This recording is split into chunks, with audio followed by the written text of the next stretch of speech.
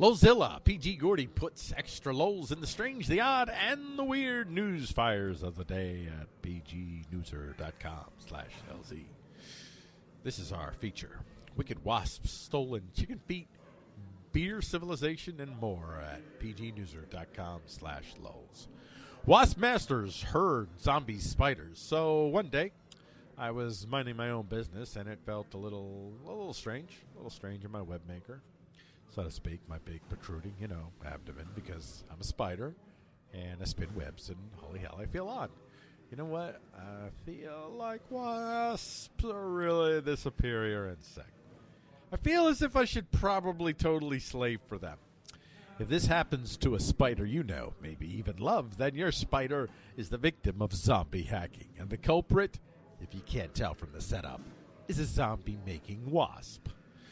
Setting off a startling chain of events, a parasitoid wasp can form a spider to weave a special web to suspend the wasp pupa just before it finishes killing its spider host. William Eberhardt, staff scientist emeritus at the Smithsonian Tropical Research Institute, and why all these long names? Marcelo Gonzago at the Universidad Federal del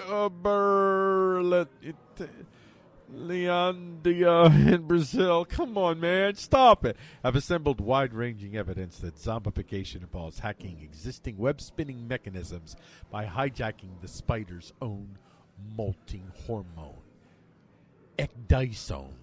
Yes, ecdysone. Our Lulzilla headline: 60 tons of chicken feet and cancer patient scams lands California man in jail. Boo boo hiss on this.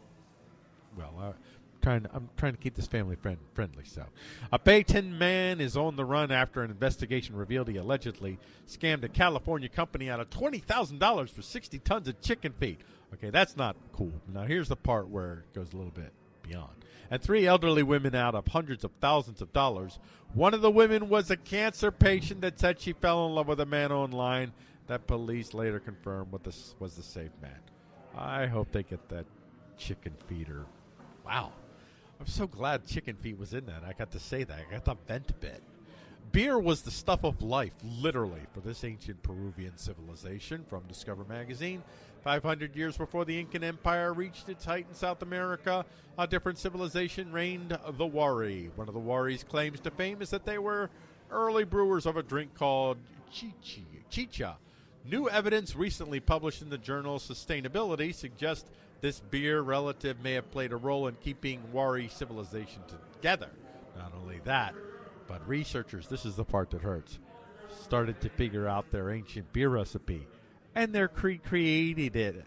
They recreated it for us to taste. I'm assuming by us, they mean the people at Discover magazine, not the guy reading this. Dang it. If it doesn't stink, you might be dying. Yeah. Think about it. Well, it'll make sense in a second here. Mirror UK.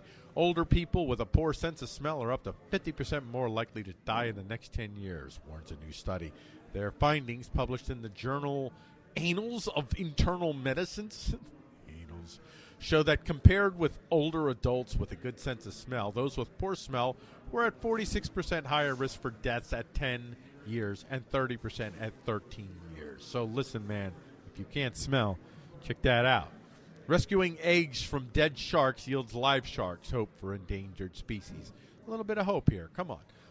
And this is from The Guardian. All this work has culminated in our recent publication of a paper in the Journal of Ocean and Coastal Management detailing the project. To date, a total of 689 egg cases have been recovered from dead sharks at the market.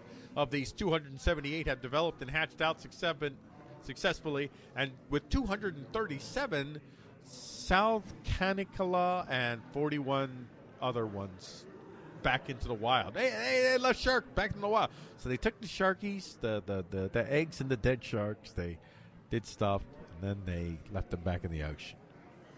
There's the zombie sharks. They're coming back. You guys. All right. Have a seat at the PG Diner and get daily email alerts at pgnewser.com/diner. That's the sponsor for this segment.